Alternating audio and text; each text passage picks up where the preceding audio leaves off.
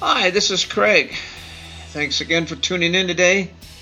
As you know, when we get together, we're going to hear a message from God on how to live the Christian life, how He provides us for us every day, how He protects us every day, and how He gives us encouragement, mercies, where we learn the sovereignty of who God really is in our life. That's what these messages are for. Well, today's message is titled, What is Sin? What is sin? I want to start off by asking a question here. What is it about being told not to that causes us to want to? Right? Well, for one reason, just the knowledge that we're not supposed to do that thing, whatever that might be, that is enough to motivate most of us to do it anyway, right? We've done it.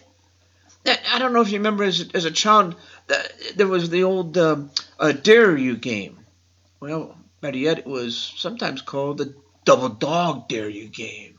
And that's when it got most of us, the Double Dog Dare. Well, think about that, though. We don't know if we can explain what a Double Dog Dare is, but it had a huge power over everybody who would listen to it. The pressure was more than one could bear when there was a double dog dare. When someone dared us, it mattered not if the act was right or wrong, or good or bad, or if we even wanted to do it or not. Now, it was a matter of pride and ego, and mixed all with determination not to fail, right? That's what that one is. Well, the teaching of Paul reminds us that this truth has been alive throughout the ages of life. From the time the law was given, it has seemed that humankind's typical behavior was to break the law. Paul even suggests that the law excited or aroused and, well, it certainly displayed our inner tendency to sin, right? Sin. Let's think about sin for a moment. Most of us don't really use that word anymore. We may not consider the concept. We probably have a limited definition of what it really is, and we come to think of sin as in a past tense anyway, right? That used to be a really big deal, but not anymore. Now, not many years ago, I remember hearing someone who claimed to be a believer, and he says, Craig, I'm so tired of hearing about sin. Everyone makes mistakes. Nobody's perfect. You know that. Well, yeah, but that last, 2/3 of that statement, it may be somewhat true, but the thought behind this statement is nothing but secular humanism at its best, or worst for that matter. And it was sin that sent Jesus to the cross. History records that he died a painful, bloody, humiliating death. And the reason he died was for sin. And for this reason and more, we need to understand what sin really is. Now, have you ever tried to define sin? Yeah, maybe we all do kind of in our own way, but how about I'll just give a suggestion today that sin is breaking God's law or word. Or it could be disobeying God's will. How about that? Yet, overall today, many believers, they flirt with sin.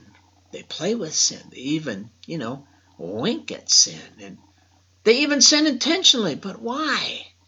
Because they think, oh, God, it's no big deal. No one got hurt, so it's nothing.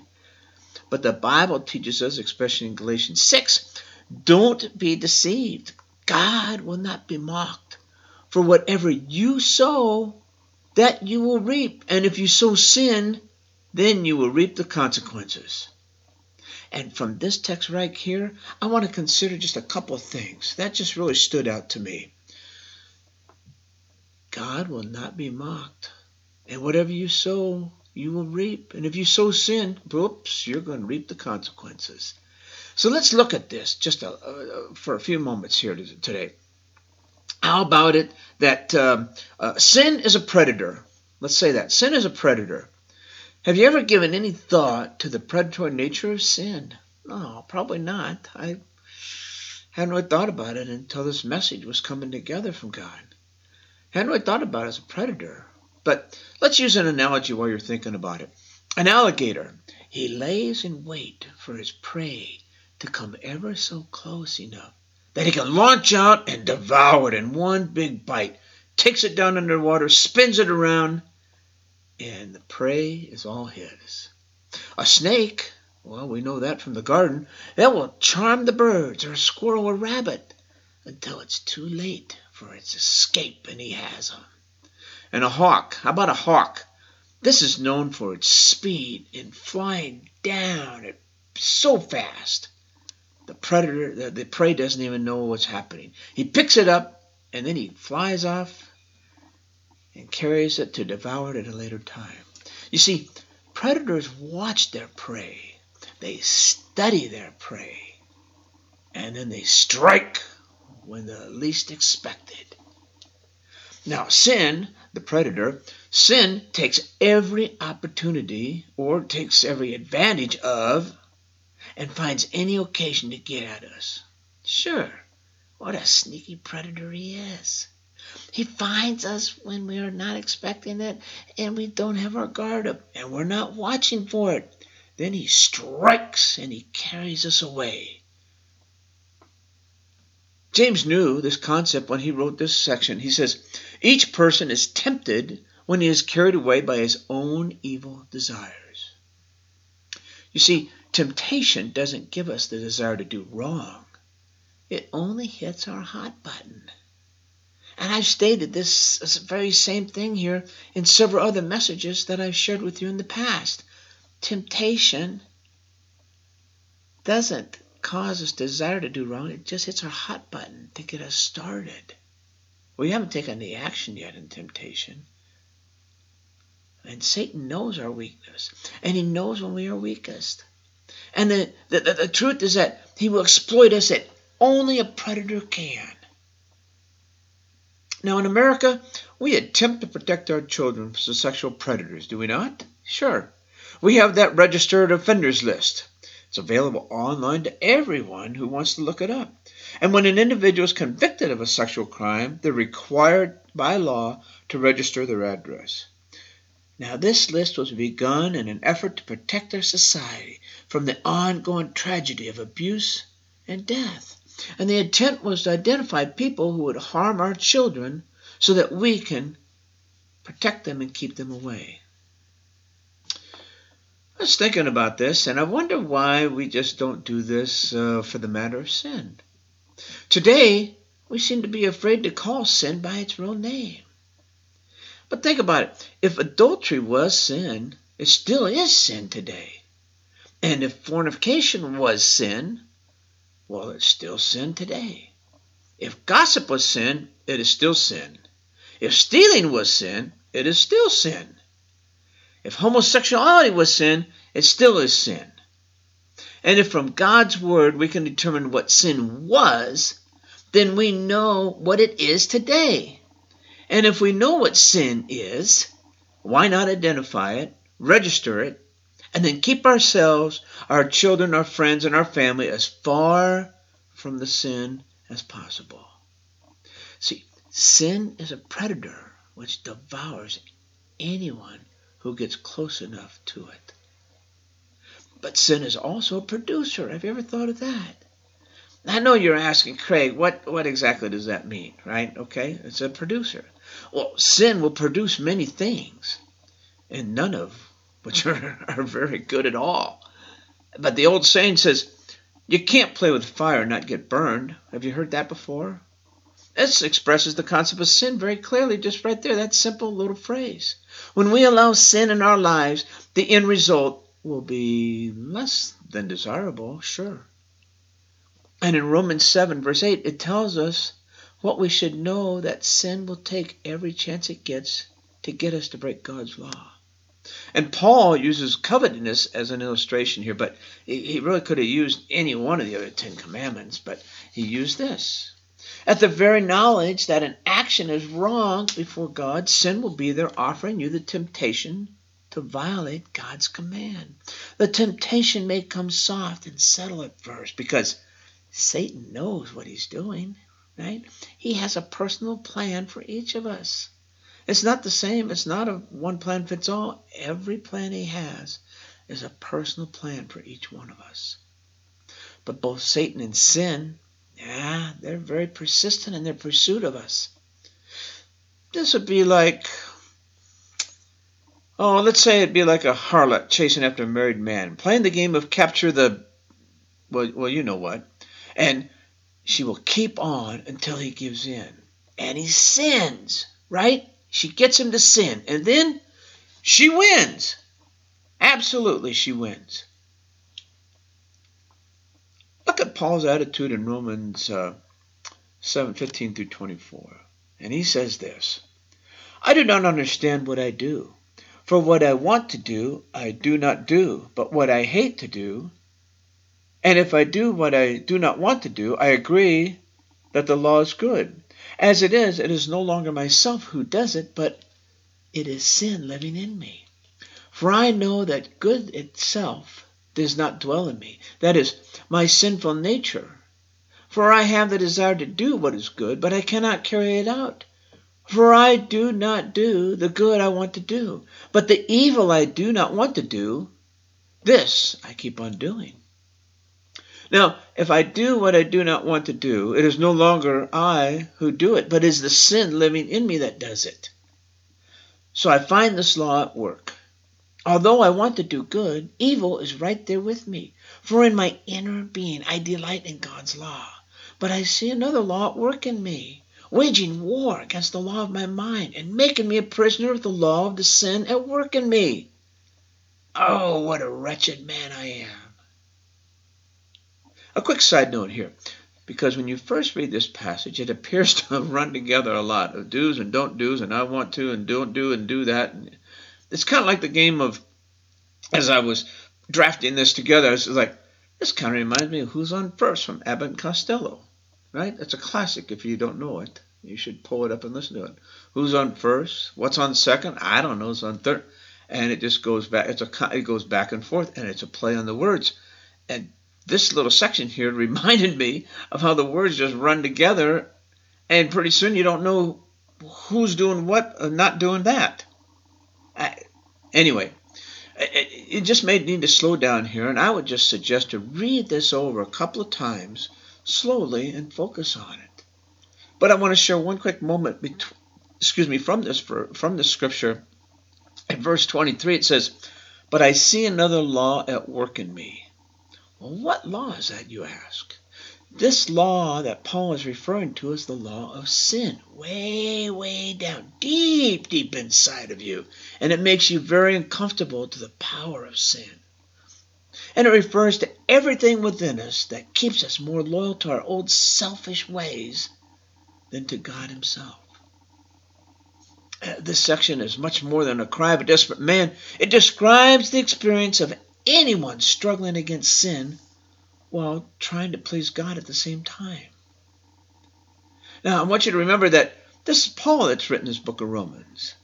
Yeah, this is the Apostle Paul that wrote this about himself. He is the guy who wrote half of the New Testament. This is the church planner of the excellence and of, gee whiz, probably history. Yet, this is the guy who says, what I want to do, I don't, and what I don't want to do, that is what I do. And I don't really understand why. And so I got to think, I was like, what? Paul struggled too with all these things that we experience each day? Yeah, yes he did. See, sin has a hypnotic way of producing confusion in the life of a person. And once sin gets a toehold in your life, it will become a foothold. And after that, it ultimately becomes a stronghold. And then watch out, because sin is both progressive and it's persistent. It pursues us every day, over and over and over until we wear out, if we're not careful. Now, King David, he loved God with all his heart, and in one instance of laziness and avoiding his responsibilities, he found himself with time to kill, and with you kill time. Time may well respond by killing you, right? So he went up on the rooftop to sunbathe, and Satan saw to it that Bathsheba was undressed and looking her very best down in the courtyard across the road, across the from where his castle was there.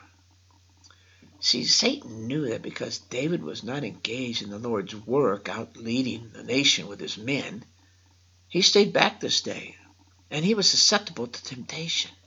Again, Satan knew David's weakness. He knew when David was the weakest, and it was no accident that Bathsheba was in plain sight of the king on that exact day when he stayed back. Now, once David lusted after Bathsheba, the rest of the story is like sliding down a greased pole. It's obvious. Sin has its hooks in David, and it would not easily let him go. And you can actually see the persistency and the progression in David's sin. Lust, action, adultery, deception, and ultimately murder. Yes, murder, death. Never forget that sin ultimately produces death. I'll say that again. Sin ultimately produces death when it's successful with you. But that's not all it is. Sin is also a problem too. Now I know after I said that, I'm thinking, oh my gosh, you're going to say, yeah, well, duh, Craig, yeah, you think? Sure, it's a problem. Well, for who? Well, for one, it was Paul. After telling us about all that sin produced in his life, that I don't do what I want to do when I actually do what I don't want to do, he says. And what a wretched man I am. The word wretched is translated as miserable and unhappy. In fact, there's one paraphrase I came across that says, I'm at the end of my rope. Now, there are many problems which comes from sin. It makes you miserable. It makes you unhappy. And it will make you irritable and even defensive. And even a liar. You'll lie to protect yourself. But if you're a believer who has a sin issue in your life, likely you're going to find yourself becoming all these things that you really don't like in others. And why is this? Well, the main reason is the broken fellowship that you have with God during this time. We're designed to have an ongoing and personal relationship with God through Jesus. But sin, it interrupts that ongoing. It interrupts our intimacy with God. And it breaks the connections that we have with Him. Well, frankly, most of us know what it is to have a broken relationship, I'm sure. Mom, dad, brother, sister, siblings, friends, all whom we love dearly, but somehow just doesn't see things the way we do and the relationship's broken. Perhaps you or they feel wronged by the other and tension exists. Know what you do? You avoid each other. Yeah, why? Well, we might not want to admit it, but it's because of the inner pain we feel when we see these individuals. So, you avoid them at all costs, and they avoid you, and nothing gets accomplished or resolved. And with sin present in our life, God is nowhere to be found. In fact, God is quite offended by our sin. It was our sin that sent God's only begotten Son to painful death. God is still holy and will not tolerate sin in His presence. Yes, you may still be saved, but you certainly won't feel like it because God will turn His face from you when you sin. And that's a real problem. And for the believer, the problem with sin is that it disrupts the intimacy with God. For the non-believer, sin's punishment is just a place called hell, that's all. And sin makes a person wretched, miserable, unhappy, hopeless for the days ahead. And sin, it's a big problem. But there's one more thing I want you to know. Sin is personal. We talked about that a little bit. Satan has a personal plan for each of us. And every time a message like this is preached, someone comes by and says, hey, Craig, if those people over there would have heard the message, you would have gotten them by now. Well, I can just tell you that They're there, and they've heard it, and they've already been gotten. It's up to them now to do with it what they heard. And the same with you. It's your responsibility to do what you hear on God's messages here when we get together. See, the Bible also says all have sinned, and no one is righteous. And this means me, and this means you. Sin is a predator who pursues us, who seeks to produce the fruit of death in us, and ultimately seeks to destroy us. That's what sin wants to do. And someone will ask, well, how do you read the last part of chapter 7 that we did and come up with a point or conclusion or thought that sin is so personal? Paul, he was a legal scholar, and his mind was trained for the objective, logical, and legal ways of writing. Yet, from verses 14 we read to the end of the chapter, this struggle was a very personal issue to him. He literally says, it's not my brother, it's not my sister, but it's me, O Lord, standing in the need of help. Sin is indeed personal, and it will personally destroy you and me. It is sin which sends us to hell. And our sinful nature was inherited from our moms and our dads, who inherited from their moms and dads, and whose genetic dispositions can be traced all the way back to Adam and Eve, where the first sin developed. Now, as we close here, I want you to consider how sin lured Eve and Adam, how it lures us in, and what the results are. See, Eve obviously was comfortable with the serpent. She'd interacted with him before. She trusted what he had to say completely. But now this time, the serpent was possessed by Satan. And he came with the smooth words. And he tests her commitment to God, who created her and loved her and watched over her and gave her everything that she wanted. But God had said, don't touch the fruit of this tree in the center of the garden. And this means you. Does that sound familiar to you? Lord, we thank you for this message today. We thank you for enlightening us what sin is. That it's a predator, it's a producer, it's personal. It gets into our soul and tries to destroy us. But God, you are there every day. All we have to do is repent of the sins and ask forgiveness, and you will take care of the rest. Your promises are here today, just as they were yesterday, and as they will continue to be tomorrow going forward. Bless those that hear this message so that they cannot fall into these traps and believe in your word and know that your word is the word of truth. Amen.